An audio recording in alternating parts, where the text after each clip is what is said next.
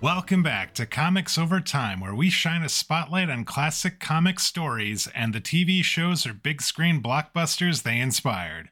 We'll look to connect the dots from the comic book panels to the moving pictures, examining where the adaptation followed the comics closely and where they decided to go their own way. And when we're done, we'll try and answer that most important of questions: who told the tale best? My name is Dwayne. With me, as always, my good buddy Dan. Dan, how's it going? Fun week. Time to hang out and talk some comics. So this week we're actually going to get ready for the last Marvel offering of 2023. The much anticipated and oft maligned, pre-maligned, before anyone's even seen it, The Marvels.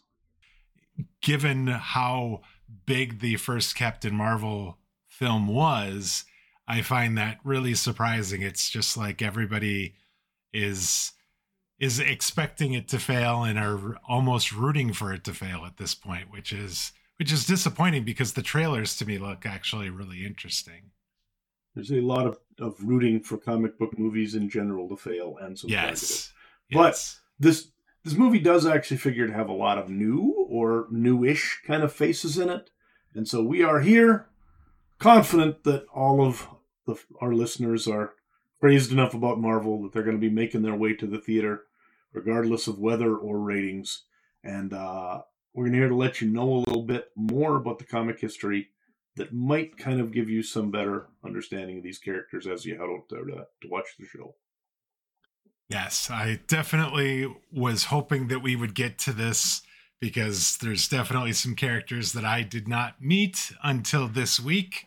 And I feel much more prepared for the movie than I did just a week ago. So before we dive in and talk about the stack, though, let's talk a little bit of comic book news. And I saw this. Marvel introduces the new Punisher in the first series preview. So earlier this year, Frank Castle, a.k.a. the Punisher, retired from his nonstop killing spree as Jason Aaron, Jesus Saiz, and Paul Azaceka finished off their run with the Punisher, and now San Diego Comic-Con, they said they're bringing the Punisher back, but it is a new person. It's not Frank Castle. It is a retired SHIELD Black Ops agent by the name of Joe Garrison, who is taking on the role of the Punisher in this new series that actually comes out this week. November 8th is when the first issue comes out. David Pepose and David Watcher are on this new book, and I think it's kind of interesting. We talked a little bit before about Vengeance of the Moon Knight having a new character behind the Moon Knight costume, and now we're having a new person behind the Punisher, a new character behind the Punisher moniker. So a lot of long-standing characters getting kind of a new character underneath them. What do you think about some of this there, Dan? So the Punisher's had a checkered past, especially over the last few years. Stuff sort of completely outside of the control of the character or outside of Marvel in terms of the way he's become a symbol of some things that are a little bit unpleasant within the larger culture.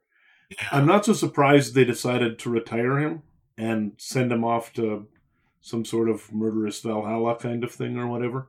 But I am a little surprised that they're bringing back another murderous vigilante who's trying to avenge the death of his family with a bunch of big guns as quickly as they did. So, we'll see. I mean, I'm not exactly sure what this does. Like, what was the reason for sending Castle away and bringing in somebody else? I guess we'll see how it goes.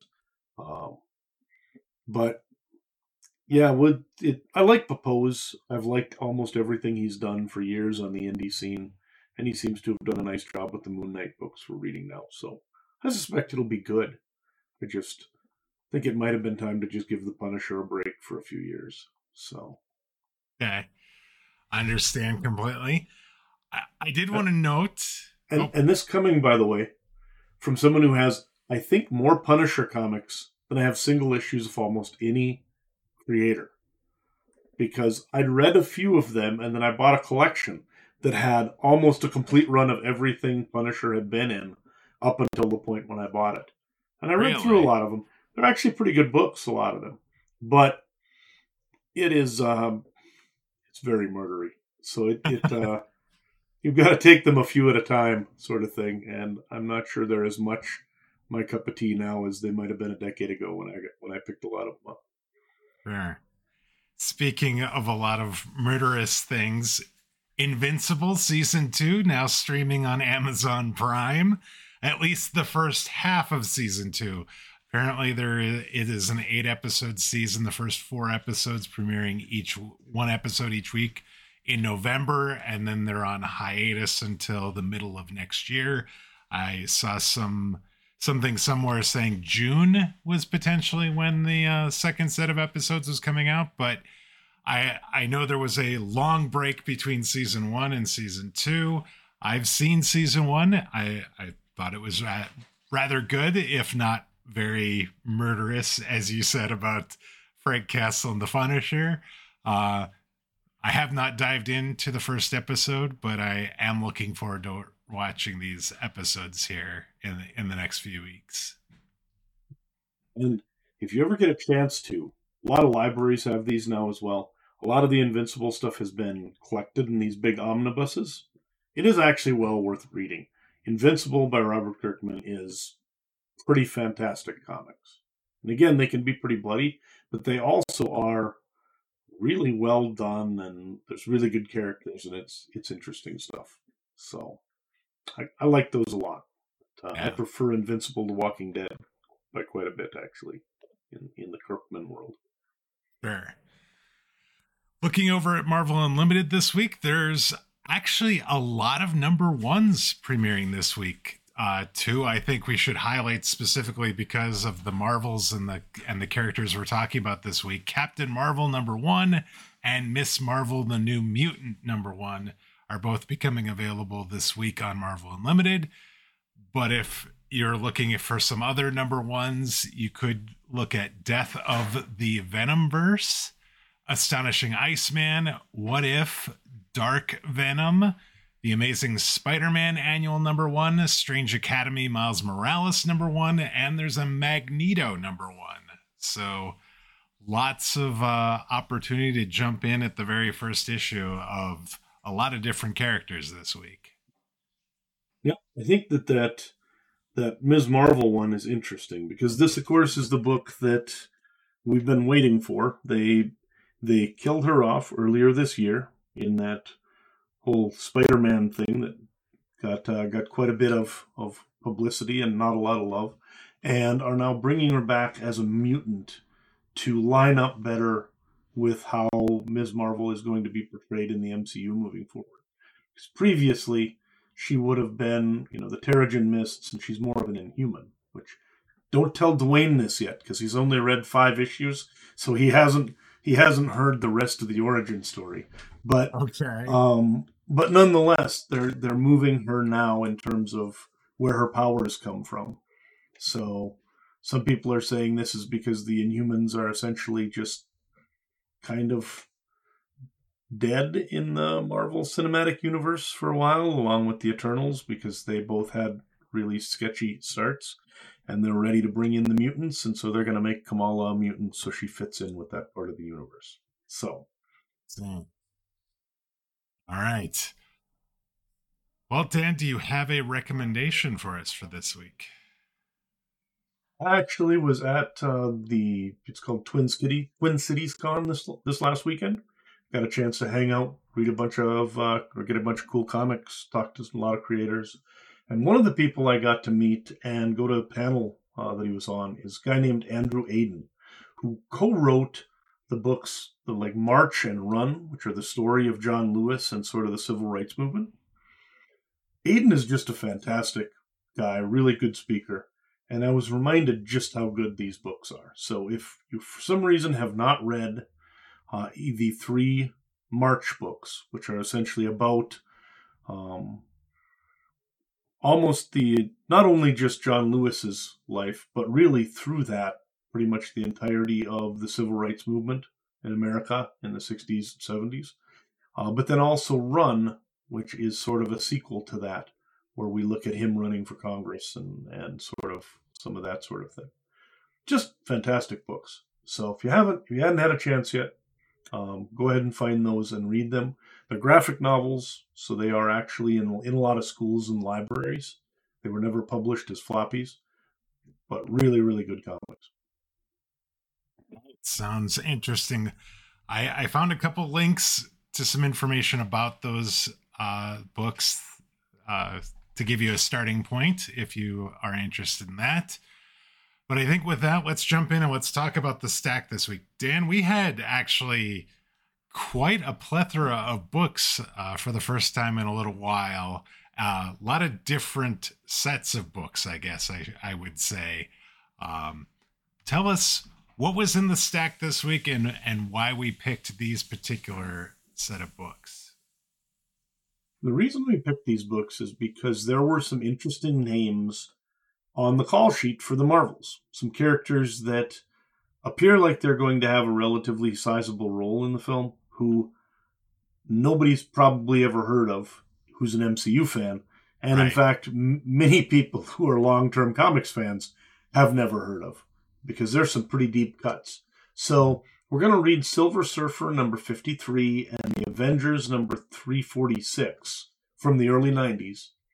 And they're going to be a way for us to get a look at a character called Dar-Ben of the Kree.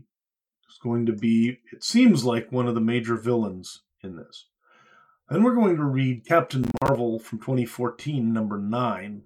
And that's going to give us the introduction of, and in fact, really the only appearance, as far as I can tell, of a character called Prince Yan, who is also going to be in this. Neither of those is going to be a particularly comprehensive type of thing. So those will probably go pretty quick, unless you disagree with me. Then we're going to get into the meat of things, which is 2 5-issue runs. The first one is Ms. Marvel from 2014, number 1 through 5. This is the introduction of Kamala Khan and her origin story and her first adventure. And really good stuff. I love these books. I've read them a number of times. I think that they are comics done right in terms of things that would be an entry point for younger people to get them to actually start reading the universe. And then Photon from 2022 is the newest series from Monica Rambeau.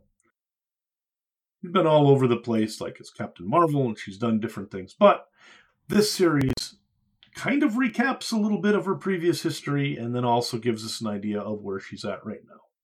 So, all right.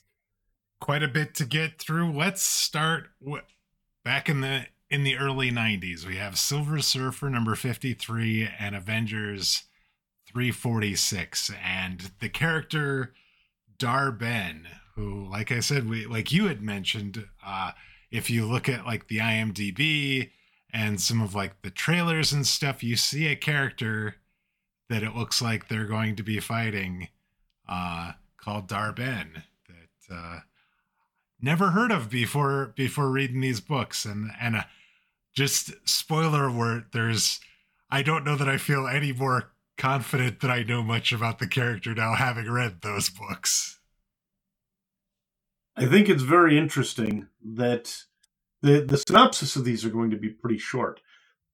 Like I said, they came out one year and one the next. The Silver Surfer 1991 actually is the story of, and it's weird because in actual fact it's a Silver Surfer comic that does not have any Silver Surfer in it, because it's the story of how 2 rebels on the Kree homeworld are upset with the sort of nincompoop alien who's taken over the Kree Empire. They're both generals. They plot to depose him. And the way they do it is building a robot that looks like the Silver Surfer. And Silver Surfer has been helping their enemies, the Skrulls. That robot then is sent in. It murders the king, the Kree ruler, sort of while he's on television. These guys then storm in, blow up the Silver Surfer robot, and make it look like they've destroyed the Surfer to avenge the king's death, and then they take over as the rulers, the co-rulers of the Kree Empire.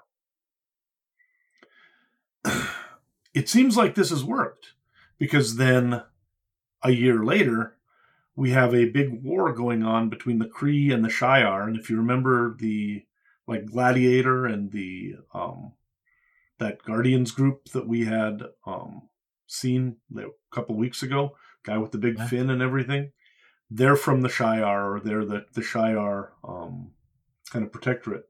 And they're now fighting against the Kree. Well, it turns out that somehow or another, the Avengers are on this planet, kind of trying to help with things, but also a Shi'ar assassin called Deathbird infiltrates the environment. These two rulers, one is called Ilden and the other is Dar-Benn, actually are there. They realize there's all these aliens running around. They decide to take care of things themselves, so they wander out, they confront the Avengers, and while they're doing that, Deathbird, the assassin, comes in and murders both of them, effectively throwing the Kree Empire into sort of tumult by losing their leader again. So as far as I can tell, these are the two ever appearances of these two characters, are the one where they take control of the Kree Empire and the one where they're murdered and lose control of the Kree Empire. So that's the entire story arc. Yeah, that's their entire arc is. So I would assume that things are going to have to be built on a little bit here in the movie, or it's going to be a bit weird. So that's what we've got, though. So what did you think of these two stories, first off? Well, first off, the Silver Surfer book was really weird, because you see what you think is the Silver Surfer, or at least I thought it was the Silver Surfer for this entire thing. But I'm like, I don't understand why he's willing to work with the Kree and murder their ruler, their interim ruler that they think is a buffoon. And then he goes and just basically does it, no questions asked. And then all of a sudden these guys storm in and are like, how dare you do this to our ruler? You will pay for this. And then they kill him. And then you see this these robot parts just sitting there. And you're like, okay, that's really weird. There's obviously something going on here that's larger in scale than just this one book showed us. So I was a bit confused by this. And then the Avengers book was a bit chaotic as well, because you had just this random set of Avengers on the Kree homeworld, and they're running around trying to confront the two rulers, Dar-Benn and Ilden, and then there's this other third party that you're not really sure where they're from exactly. And, you've got these two guys and they're on this giant pedestal thing and decreeing this has got to happen and this, that, and the other thing. And then all of a sudden they're just sort of out in the open, and next thing you know, they're dead. It's just, it was kind of crazy and not really. I'm thinking about, what am I going to take from this that's going to help me with the movie? And I'm like, there's really nothing. There's really nothing here. Yes. So a couple of things just to note for those who didn't get the visuals of reading these. Dar-Benn in the comics is a sort of a middle-aged white dude, and his sort of compatriot Ilden is a classic blue Kree. So one of the weird things is the two of them taking the throne together helps to sort of stop what has traditionally been kind of a racial conflict within the Kree, between the blue Kree and the white Kree. Dar-Benn in the comics has ambition, right? We see that because he turns into a co-conspirator and takes over the Empire. He's depicted as a bit of a zealot, but he also seems to be slightly less crazy than Ilden, who's the person who is taking the throne with him. And he also does drive bravely, if a bit stupidly, by rather than running when somebody named Deathbird comes after him, he decides to stand there and says, I fight like a Kree warrior. And then he's dead like 3 panels later, right? So it's a character that's a pretty open palette. His presence would seem, though, to me, to indicate that part of this movie is going to have to do with power struggle within the Kree Empire itself. That maybe there is a civil war going on or something like that, and that Dar-Benn is part of that civil war. Somehow Carol gets mixed up in it. Maybe she eventually starts to, fulfill that promise to take down the Kree Empire that she'd made back in the original Captain Marvel movie. So, but other than that, I don't know that there's a lot there that we really can take away in terms of story points. We probably learn more from the trailer about Dar-Benn than we do from the comic books that the character was in. Yeah, it's interesting. The most recent trailer that they're showing is they're showing Thanos and the snap and all of this, and about how he even says, if it's not me, it's going to be somebody that's going to continue the work. And then they show Dar-Benn, and I'm also wondering about like the Supreme Intelligence that we saw in the first Captain Marvel movie, and how that plays into all this too, because it was such a major part of that first film. It would seem like if this Dar-Benn is a general for the Kree, that they're working for the Supreme Intelligence or something like that. I would think that there would be some connection there, but I honestly have no idea. Well, it did seem like, even in the comic, that the Supreme Intelligence, as usual, is sort of like this supercomputer that leads the Kree in terms of almost advising, but doesn't actually have power. That there's always some sort of figurehead leader in the front that generally decides to ignore the Supreme Intelligence and do their own stupid things instead. So there you go. And that's why it sort of popped out after they got murdered and said, "Oh, got to figure something out now because we've got a problem here." There.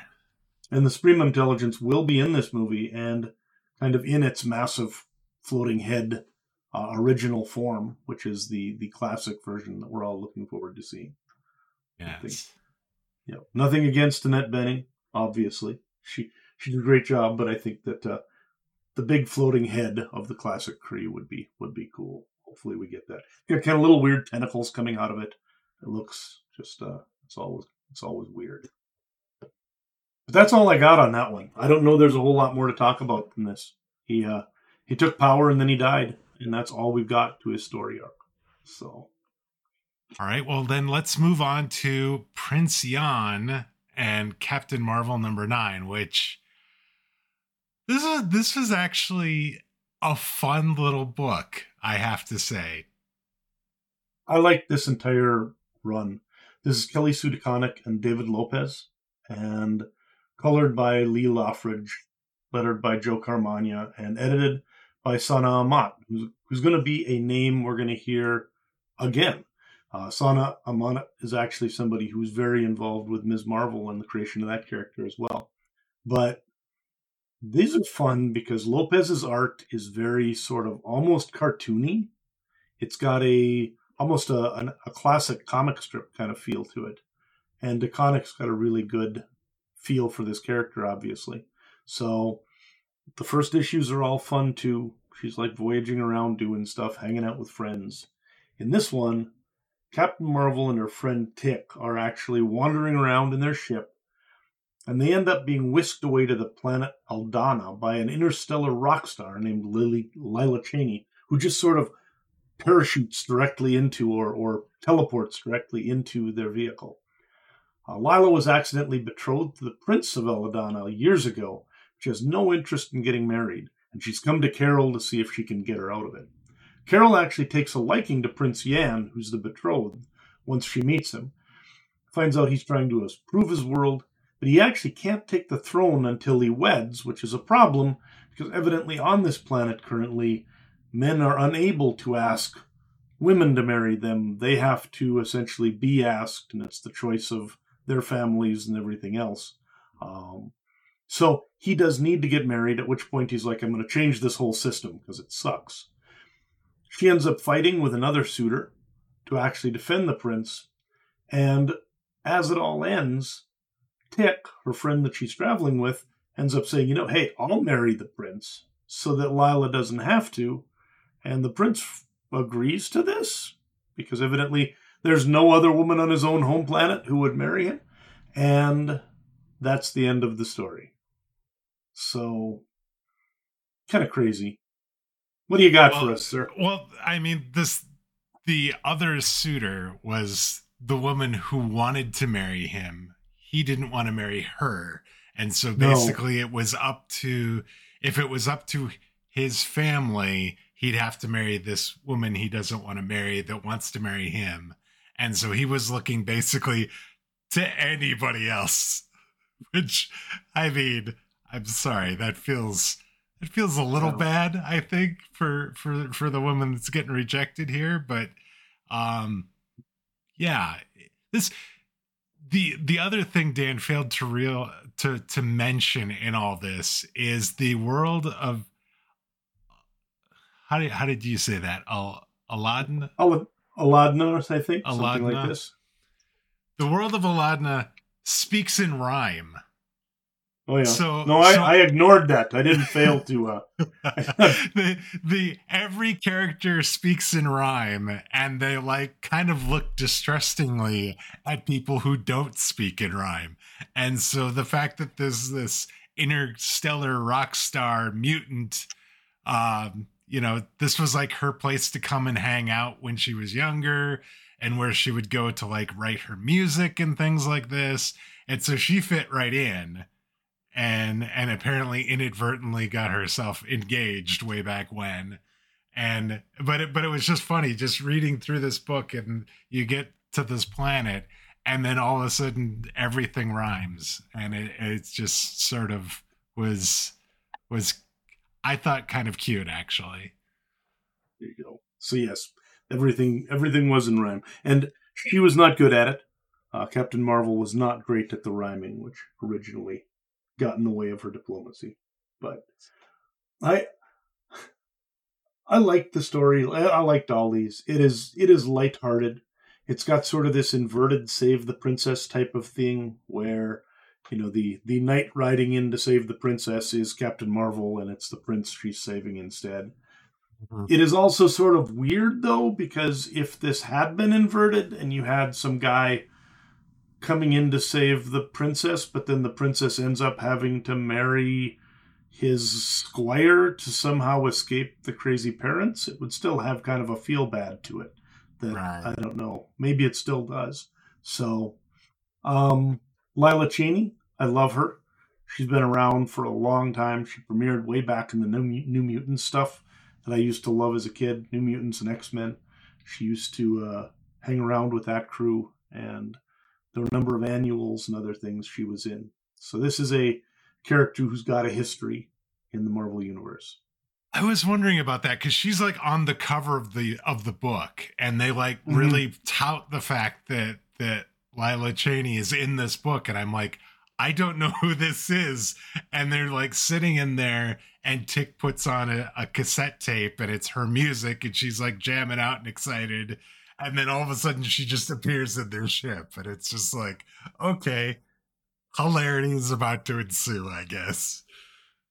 Yeah, it would be, I don't know, kind of one of those where there was essentially Dazzler and there were Lila Cheney. And they were the good girl and the bad girl of the rockers of the Marvel Universe. They're both mutants, and one of those, it's kind of I don't know, Tiffany and Debbie Gibson of their era or something like this. So, all right. Okay. Anyway, that's great.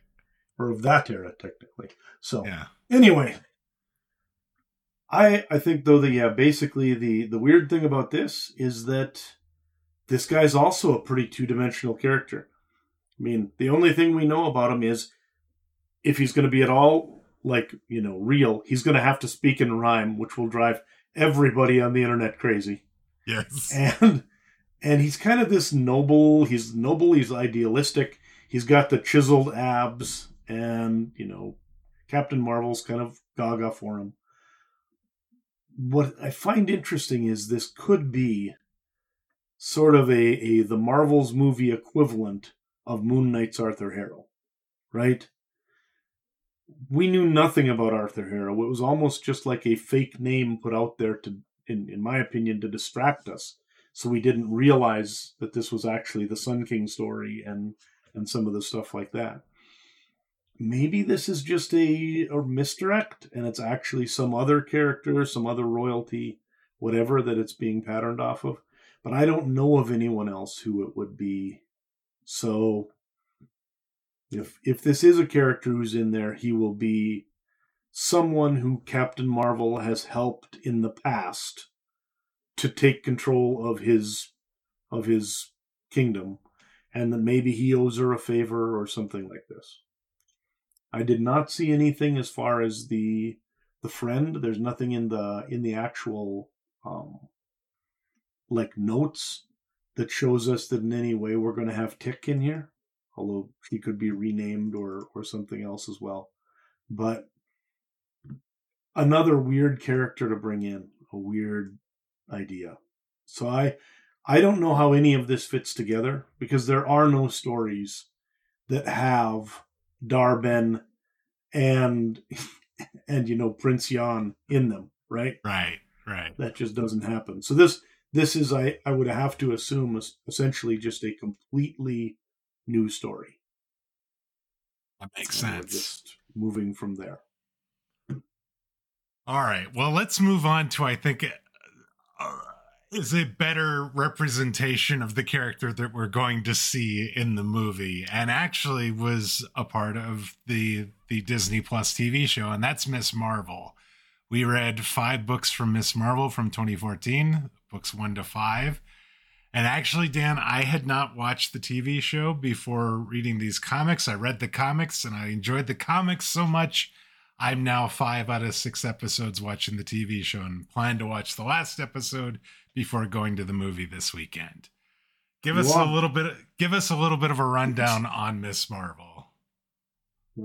So, this story, written by G. Willow Wilson, penciled and inked by Adrian Alfana, colored Ian Haring, Joe Caramagna on letters, and was edited by a trio of people: Sana Amanat, Devin Lewis, and Stephen Wacker.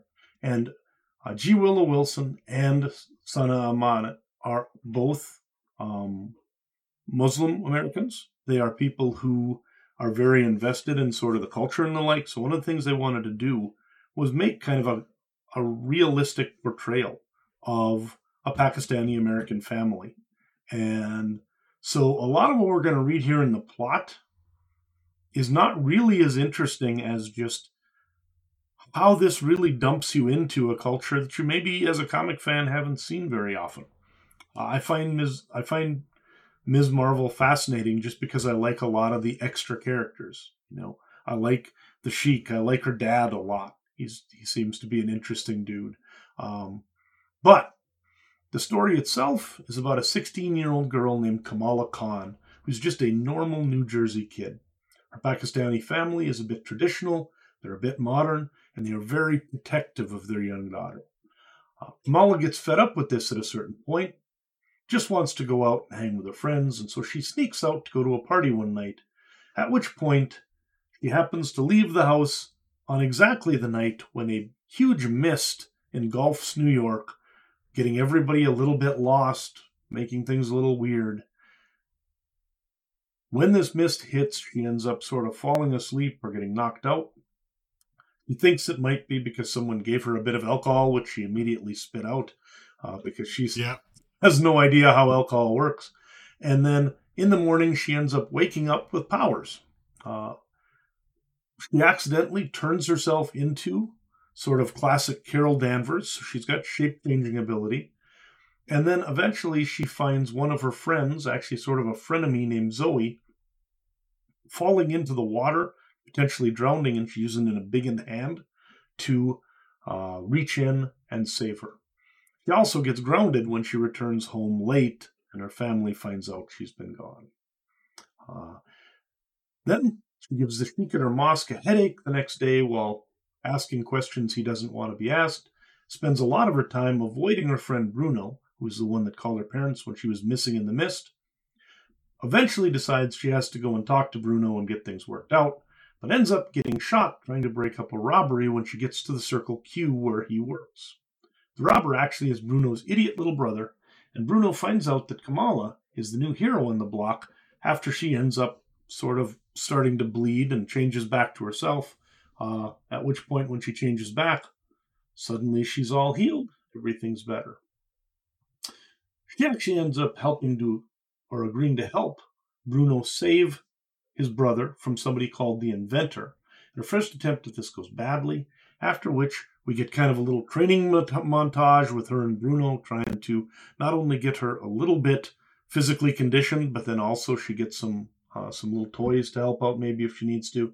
She makes a better costume than she had before, goes in for a rematch. At that point, she saves the kid brother and ends up issue 5 just sort of wandering around on the streets of New Jersey, inspiring the locals, sort of taking her place as her neighborhood's friendly hero. So, friendly neighborhood Ms. Marvel girl. So, There you go. It was so cute. I mean, the parallels to like Spider-Man almost were it's not almost. Yeah, yeah, absolutely. Yeah, there's a lot of parallels there, but to your point, I think it's really interesting the just the characters that you're introduced to. You know, her brother, and you know the parents and everything like this. Bruno to me seems like a very interesting character. The guy in the chair for her basically, and I liked it. The artwork in here was great. It was very bright. It had I want to say it's like an anime-ish sort of look, but I don't know that that's a great way of describing it. What I will say is that to me, it had this rather simple but effective look to it, and I don't mean to be demeaning when I say simple. I just mean that there isn't a lot of detail. It's not very it's not like it doesn't take you a long time to like drink in the panels, right? You can just sort of like at a glance look at the panel and know exactly what's going on. So from that point, it feels to me simple, but it's very good at conveying what's going on. And just the way the story is being told, I thought it was great. It was just very lighthearted. It was very upbeat, positive, and, you know, short of the fog cloud being kind of the way that she gets her powers, it was that I'll argue with, but as being not the greatest origin story in the world. But I'm sure there are worse. But I liked this. I really liked it. Like I said, it got me very interested in the character, so much so that I ended up wanting to watch and have watched most of the TV series that came out last year. So, just as a note, in defense of the fog cloud powers, that actually is how the Inhumans get their powers. Is at a certain point in their life, when they reach like puberty or whatever, where they reach the point where it's time to get their powers, they go into they're issued into the Terrigen Mists, and then a certain percentage of them evolve into these weird sorts of things. And some of them will change physically, some of them will gain powers, whatever. But that's kind of the thing, is the Terrigen Mist is what does it. Okay. What you'll find out later if you keep reading is someone nefariously released Terrigen Mists to try and cause trouble. So okay. So yeah, it in the context of Marvel Comics, it makes sense. I suspect that not only you, but Marvel Studios believed that this was not a great origin story they wanted to hold on to, and so they ditched it and just went with a more traditional way of getting her powers by making her a mutant. So, but In any case, yeah, this is the art is so much fun. It's got almost like a wash kind of thing to it, and the colors are really interesting too. But yeah, I think that it is a much simplified art style, but that's not when you say, well, I don't mean it as an insult. Simple is not easy in comics. No. you know, being there's a lot of people who say that the best art is the art achieved with the fewest lines. If you can use the least amount of information or of detail to convey what you want, that's the best way to convey the message clearly. And it's very, very well told story. Like, it just flows so well. And there's a lot of emotion and detail in the faces and everything like that. You can almost feel what people are thinking. You can feel for poor Bruno, who it's obvious is completely head over heels for this girl. Much to the dismay of the fact that she does not realize he exists at all, unfortunately. Yeah. But such is the way of it. But so Bruno's my guy. I feel for him. I've always liked him in the comics. So, but just all the characters, her friends, her goofy, super religious older brother, everybody just fits and feels authentic. It's a really, G. Willow Wilson is not just a comic writer. She's written like novels and she's written all sorts of other stuff. Her ear for dialogue is impeccable. Yeah. These people sound like kids, and the actual dialogue is so believable and just feels so natural. Now, saying that, obviously, having never been to New Jersey or in a New Jersey Pakistani home, I can't say exactly that this is natural, but it feels like there is a natural sort of, this is a family that's dealing with these sorts of issues and topics, and she writes it all just so convincingly. So everybody is on their game with this, and just does a brilliant book. So also, there's a lot of things, like I like how her final slogan almost to herself is, "Good is not a thing you are; it's a thing you do." That she, when it comes down to it, it really is about, this is a kid who wants to go out and make a difference in our community. And she's been wanting to find a way to be different, to be special. This is kind of, when they talk about how comic books for a long time have been these adolescent male power fantasies, this is kind of an adolescent girl power fantasy, right? But it fits, like you said, the exact same pattern as Peter Parker. Right. With the one exception that there's a distinct lack of tragedy. Yeah. She doesn't have something she has to feel bad for and to somehow atone for. She's a very just positive, happy character who gets these powers, and she's like, hey, what can I do now? I'll go and squash bad guys with a super big hand. And when I say I'm biggin, by the way, what in the comics, what her powers are, besides some shape changing and the like, she has the ability to change either her size or parts of her body's size. So she can make her hand like 10 feet big and then use it as some sort of sledgehammer and the like, or she can make herself really small and hide, that sort of thing. And like the arm stretches, like she's like Stretch Armstrong or something. Mm-hmm. Too. And yep.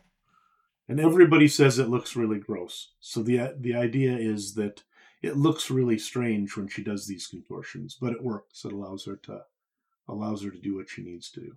Again, completely not what her powers are in the comics, where they've changed it a lot and made them more of traditional sort of like energy blast type of power things. So she still has a little bit of the hand stuff and some things she can do, but that's mostly been sort of minimized. So, yeah. All right, should we move on to the final set of books, the Photon books from 2022, and our look at Monica Rambeau? So these books were written by Eve Ewing, penciled by Luca Maresca, inked by Maresca as well. And then colored by Carlos Lopez, lettered by Clayton Cowles, and edited by Annalise Bisa. So, really some good looking books, I think. And it was, I like the covers a lot. Cool stuff. So, Monica Rambeau starts out this series having a sandwich, which is actually kind of a theme we're going to be seeing over the next 5 issues. She ends up taking a photo with a fan on the street, and then goes to deliver the Stone of Hala to Doctor Strange, an errand she's been given by the Avengers. Outside of the Sanctum Sanctorum, she's told by an old foe that she's going to end up destroying the universe. Rambeau does not take this particularly serious or worry about it, though. Goes home, has a glass of wine, wanders off to her dad's place and has a cup of coffee, and then ends the issue taking off into space. Next, issue 2, we see her come back into New Orleans. We don't know how she got there or why she was no longer in space. She's visited by the Beyonder, compliments her on her power, and notes that he's been attracted to her unique aura for a long time. The Avengers show up, although it's a team from a previous era, and then they end up just sort of going away, and we learn that Rambeau's power is indeed breaking the walls between worlds, and that this was probably a team of Avengers from a different dimension. The Avengers then reappear. They go and have beignets with another different dimension version of Dr. Voodoo, who in this reality has ended up being married to Monica. After this party, she bounces into a different dimension and visits with family members until she eventually returns to space and finds a vehicle of a group called the Cheros, a spacefaring people who she saves by using her radiation powers to cure their cancers. He then dimension hops to an Earth where Moonstone is helping to study what's called the Rambeau effect at a think tank. Essentially, the Rambeau effect is they think that she's got a ton of power and is extremely dangerous, and weird things are happening around her. This actually leads to the only battle in this story arc, as Rambeau takes a swing at Moonstone while trying to take off with this dimension's Stone of Hala, which she believes is the key to solving her various issues. He then has more coffee and more snacks with her family, and then gets psychoanalyzed by the Beyonder, who comes back so that he can determine that unless she fulfills a repressed, quote, deep-seated desire, end quote, the universe will indeed end, sort of at her hands. Enter Star Fox, the god of desire, who the Beyonder brings her to, and who links her unconscious to a machine that lets her share his thoughts. This helps her realize that she has never really believed that she's worthy, but that indeed she is. Monica ends up shouting out, "I am enough, all by my damn self," and with that she starts to glow and evaporates away the apocalypse with a thought. It's a little weird. I'm not gonna lie. There was a lot of characters, and the dimension hopping that was going on was really weird. There was a lot of characters I wasn't familiar with, and yeah, I don't know what to think of this. Like, I wanted to like it. I think the character is interesting. She's obviously very powerful, but like, I don't know. The story didn't really hit with me that well. It's a very weird story. I mean, I think part of it is that nothing really happens in this entire thing. And when you look at the power of some of the people, like that the Beyonders involved, that, Star Fox, you've got Titans and gods and all sorts of these very, very powerful characters coming in. And really, there's no conflict in this entire thing. It's her floating around from living room to living room, having a snack, and then going out and talking to somebody else. And it does bring in a lot of her older foes. So it brings in Moonstone, brings in Dr. Voodoo, or people she's had, relations with over the years. But really, as far as the story goes, it's 5 issues that basically is just, who's that guy from Saturday Night Live many years ago that was the, I'm good enough, I'm whatever Stuart enough. Smalley, yeah. He's the people Stuart like Smalley me. episode. The Stuart Smalley comic, huh? It really seems like it, that in the end, the universe was going to end if she just didn't believe in herself. And then once she did, I mean, she just rolled back the end of the universe with kind of a thought. I mean, that's powerful, it's a little weird. At least. Yeah, but what kind of power? Like, what is she actually doing? That's not radiation powers. That's reality warping powers almost. Yeah. You know? And so I don't really understand this one. I will admit, I think the art was great. A lot of the dialogue was nice. I am all for comics that are more about adventures that don't necessarily need to be resolved by violence. Yeah. So I think the idea of this is cool, but I really just don't know that the story makes any sense. I read through it a couple of times going, what exactly am I supposed to take away from this? And maybe it's something that would resonate better with different audiences. I'm probably not the target audience for this, but I still find it just as a regular comic story. I don't know that there's a lot there. I think that part of the problem is there are so many dimensions and so much hopping. So even when she's talking to her cousin, there's so many different versions of them and you don't know exactly what's going on that it's hard to really connect to it. Right. And so that's always a danger when you start doing these multi-dimensional travel things. Also, if this thing's really powerful, she's completely broken the endgame paradox because she just ran off with the whatever it's called, the Stone of Hala from that one dimension and absconded with it back to hers so that she could use it. So now main dimension has 2 and the other one doesn't have any. So that's going to end poorly for somebody probably. In any case, I understand why they did it, right?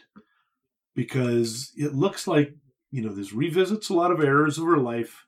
It recaps some of her previous jobs, like running the Avengers, some of the times where she had big stories, like when she was almost killed, things like that. It seems like this is trying to act as a reintroduction of the character, much the same way that we saw before for Carol Danvers. And in fact, it feels like this is trying to do for Monica Rambeau what that 2012 Captain Marvel series did for Carol Danvers, right? Right. Now, does it succeed? I guess I'm not really sure that for me it hit. But on the other hand, maybe it sets some things up. It does set up a new status quo, kind of gets somebody who's finished reading this is reintroduced to her family. They've got a pretty good idea of who she is. I think one problem may be that they have overpowered her to the point where, she can save the universe and cure cancer and basically go anywhere and hang with gods. What? Not good. You can't have her stopping shoplifters at this point, right?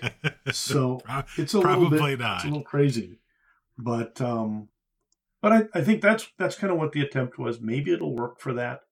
I don't believe this went more than 5 issues, so I don't know there's an issue 6 to continue it.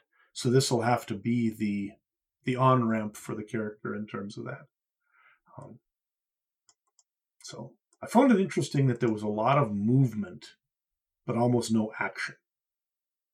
She was constantly in motion. Yeah, she was going from this place to that place to the other place, and then with the moving between kind of multiverses and stuff as well. She was constantly on the go, but there was not there was a lot of talking. She was doing a lot of talking, with her parents, with her cousin, with the Beyonder and all that. But yeah, there wasn't any conflict, and so no real action to speak of. There really wasn't any conflict. There was no one against her except herself. And she didn't even know she was against. She didn't even realize or know that she was the one causing the issue for most of this run. And then it was like in the span of almost a couple pages, she went from not knowing to knowing to fixing, all in kind of that span of a couple pages. Yeah, because at the beginning of things, he does not look like somebody who's unhappy. He's enjoying her sandwich. There's people in the street coming up and taking photographs with her and saying, "Hey, you're awesome, and we loved you as leader of the Avengers and stuff." So this is not somebody who's sitting next to a statue with his knees busted and an alcohol problem like Moon Knight at the beginning of the fifth series. It's very strange to think that was a character who is in such distress that she was on the verge of breaking the universe, right? Yeah. But yeah, a lot of movement, but most of it was just couch jumping. She would move and then she'd hang out on a couch and talk to somebody, and then she'd move and hang out and talk to somebody. So very weird superhero comic, but nonetheless, really well crafted, nonetheless. So I'm ambivalent on this. You ever feel like literally this is what I ask for out of comics more, is for them to be more reflective and to be more sort of talking and resolution through other means and the like. But then you get it and you go, man, that was 5 issues that were kind of boring. I wish somebody had gotten punched, Be careful what you wish for, Dan. Be careful what you wish for. Star Fox could have gotten punched. He's always deserving of good smack. So he does sort of see it. He does kind of have this swarmy vibe to him. It seems like every time you see him, he is the worst. All right, there we go. So, some questions, I guess. These will be a little interesting because we've got a lot of different options for you. Right. What was your favorite story of this week, sir? Unexpectedly, I'm going to say the Captain Marvel #9 because it was just fun. It was entirely out of left field. I didn't know who Lila Cheney or Tick were. I didn't know that I needed a world where there was nothing but rhyming going on. It had a little bit of action. It looked great. The art was amazing. I liked it. It was short, it was sweet, and it was fun. I agree, actually. And again, if you get time, that whole run, the Mechanic Lopez run, is a lot of fun. Artists of the week? I think the Miss Marvel books, the Adrian Alphona, that's how you said it. I loved the art. I mentioned it before. It looked good and felt simple, and it was brightly colored. I never got lost. The characters were consistent. I really liked the way it looked, and it really, I think the covers were really nice across those books as well. And so there was just a lot to like from an art standpoint. And I think this is like 1A on my favorite story of the week, because I think the story was really well done in here too. And, the art just complemented it really, really well. I would flip those. I think my favorite story would have been the Ms. Marvel books. I really enjoyed those by Wilson. And I really like the art in the Captain Marvel books. I think those are just really, really fun art in those. But again, also love the art in Ms. Marvel and the story in Captain Marvel. So it's all good. Worst part of the week. What's your downer for the week? I was really hoping to get some like information or get some feel of who Dar-Ben and Prince Yan were by reading the comics. And those characters did not really have any form of substance to them in these stories. So reading them in preparation for the Marvel's movie felt like a bit of a waste of time almost because we didn't really get anything in these books to give us any sort of clue what we were getting ourselves into with these characters when it comes to the movie. So I I'm disappointed in that. I guess I'm just going to have to deal with it. I've been introduced to Monica Rambeau. I've been introduced to Kamala Khan and Carol Danvers, and that's going to have to be enough. I've gone into a superhero movie with less, so this should be fine. But I was hoping for a little bit more for those characters. Yeah, I think it's interesting because there are so many thousands of comics they could adapt. There's a lot of really good Captain Marvel stories to adapt. And maybe they did adapt one of them, but we just have to wait and see what it is. But it seems like they decided yet again to just make something out of whole cloth. And I don't know. I think that it may have been better. I get that they want to get all three of the Marvels, the Captain Marvel related women into one story, but I don't know. I think it might have been just as good to just have gone with a really straight up sequel to Captain Marvel, because you made $1 billion with that movie. Why mess with it and screw up the why screw up the formula at that point? But I think that when they started planning this, Marvel would have still been in the we're printing money and nothing can stop us, we can do anything mode. Right? Because they had to start it 3-4 years ago, and at that point it looked like, they could do anything. So I suspect if they were starting the plan or could have changed the plan as of this spring, they probably might have made some changes. But it's a little late now. So nonetheless, we will see how it goes, and hopefully all this fits together. Dar-Benn and Prince Yan all have reasonable roles that make sense, and we come back in a week and go, we should have trusted them. Marvel had it all. Marvel had it all figured out. It makes perfect sense now. Mm-hmm. So, yes, your confidence meter on that does not sound like it's way up.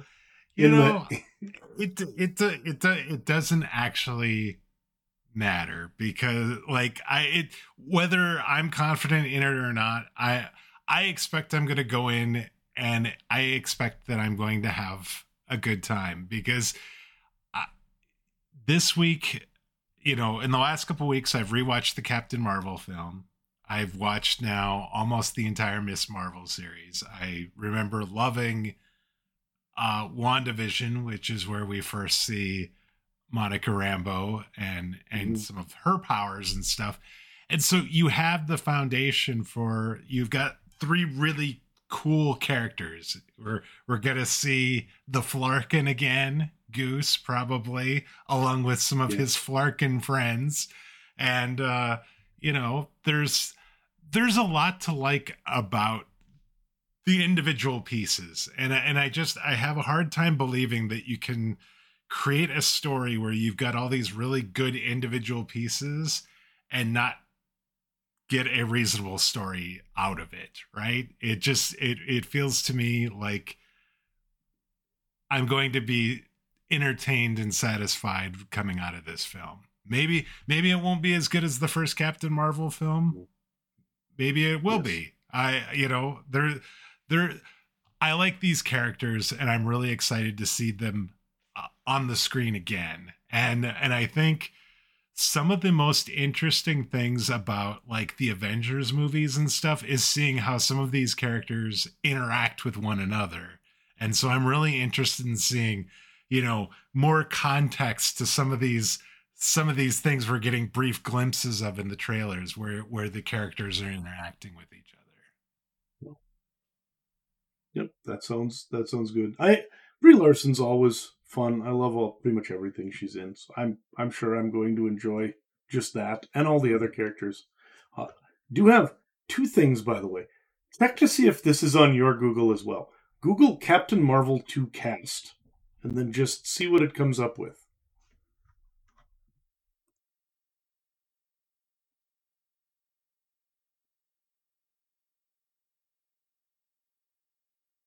It shows you the Marvels, right?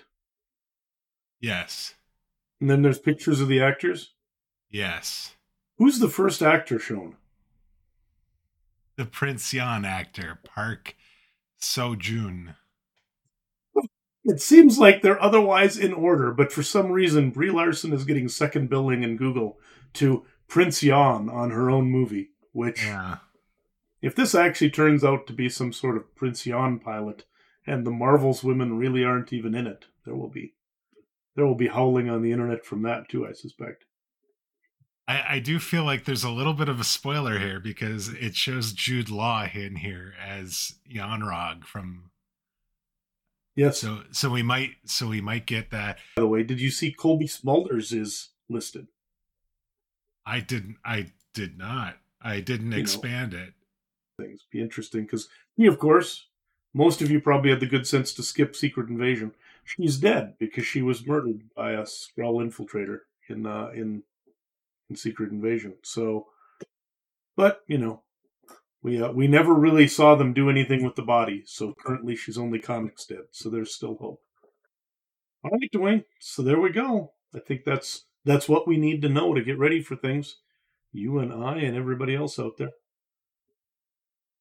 Yeah. So now, obviously, next week, what we're going to be talking about is the Marvels movie, for the brand new movie coming out this weekend. I actually have tickets to go on Saturday, early afternoon, and so we'll be recording, talking about it, and sharing our thoughts with you on it on next week's show. Yeah, it's going to be exciting. Always fun to just get out to the theater and see something you haven't seen before. It's a brand new Marvel movie is always great. Until it turns out to be the Eternals. Let's hope this is not that. I don't think it's going to be that. Like you said, the latest previews and the like look good. I think that the special effects look fun, and it's a bunch of characters I enjoy. I'm gonna go and have 2 hours of fun in the movie theater. There's absolutely no problem with that. And I bet at least one person gets punched. Just so you know. There could be some couch talk, but there'll also probably be some punching as well. Depending on it.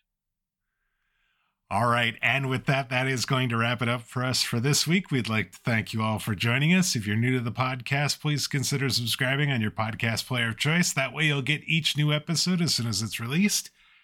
If you're new to the podcast or you've been with us from the beginning, we'd love to get your thoughts on the show or the comic books that we read this week, getting prepared for the Marvels, or after you see the Marvels, let us know what you think. You can send those to us via email. That address is comments@comicsovertime.com. We're also available on social media on X @comicsovertime, as well as Blue Sky @comicsovertime. Dan, I enjoyed seeing Kamala Khan and Monica Rambeau and some books before going and seeing them this weekend and the Marvels. I'm excited for the trailers. They look great. And I'm very much looking forward to talking with you and the listeners about the movie next week. Absolutely. Good times. We will see you here in a week. All right. Until then, take care, everybody. See you later, folks.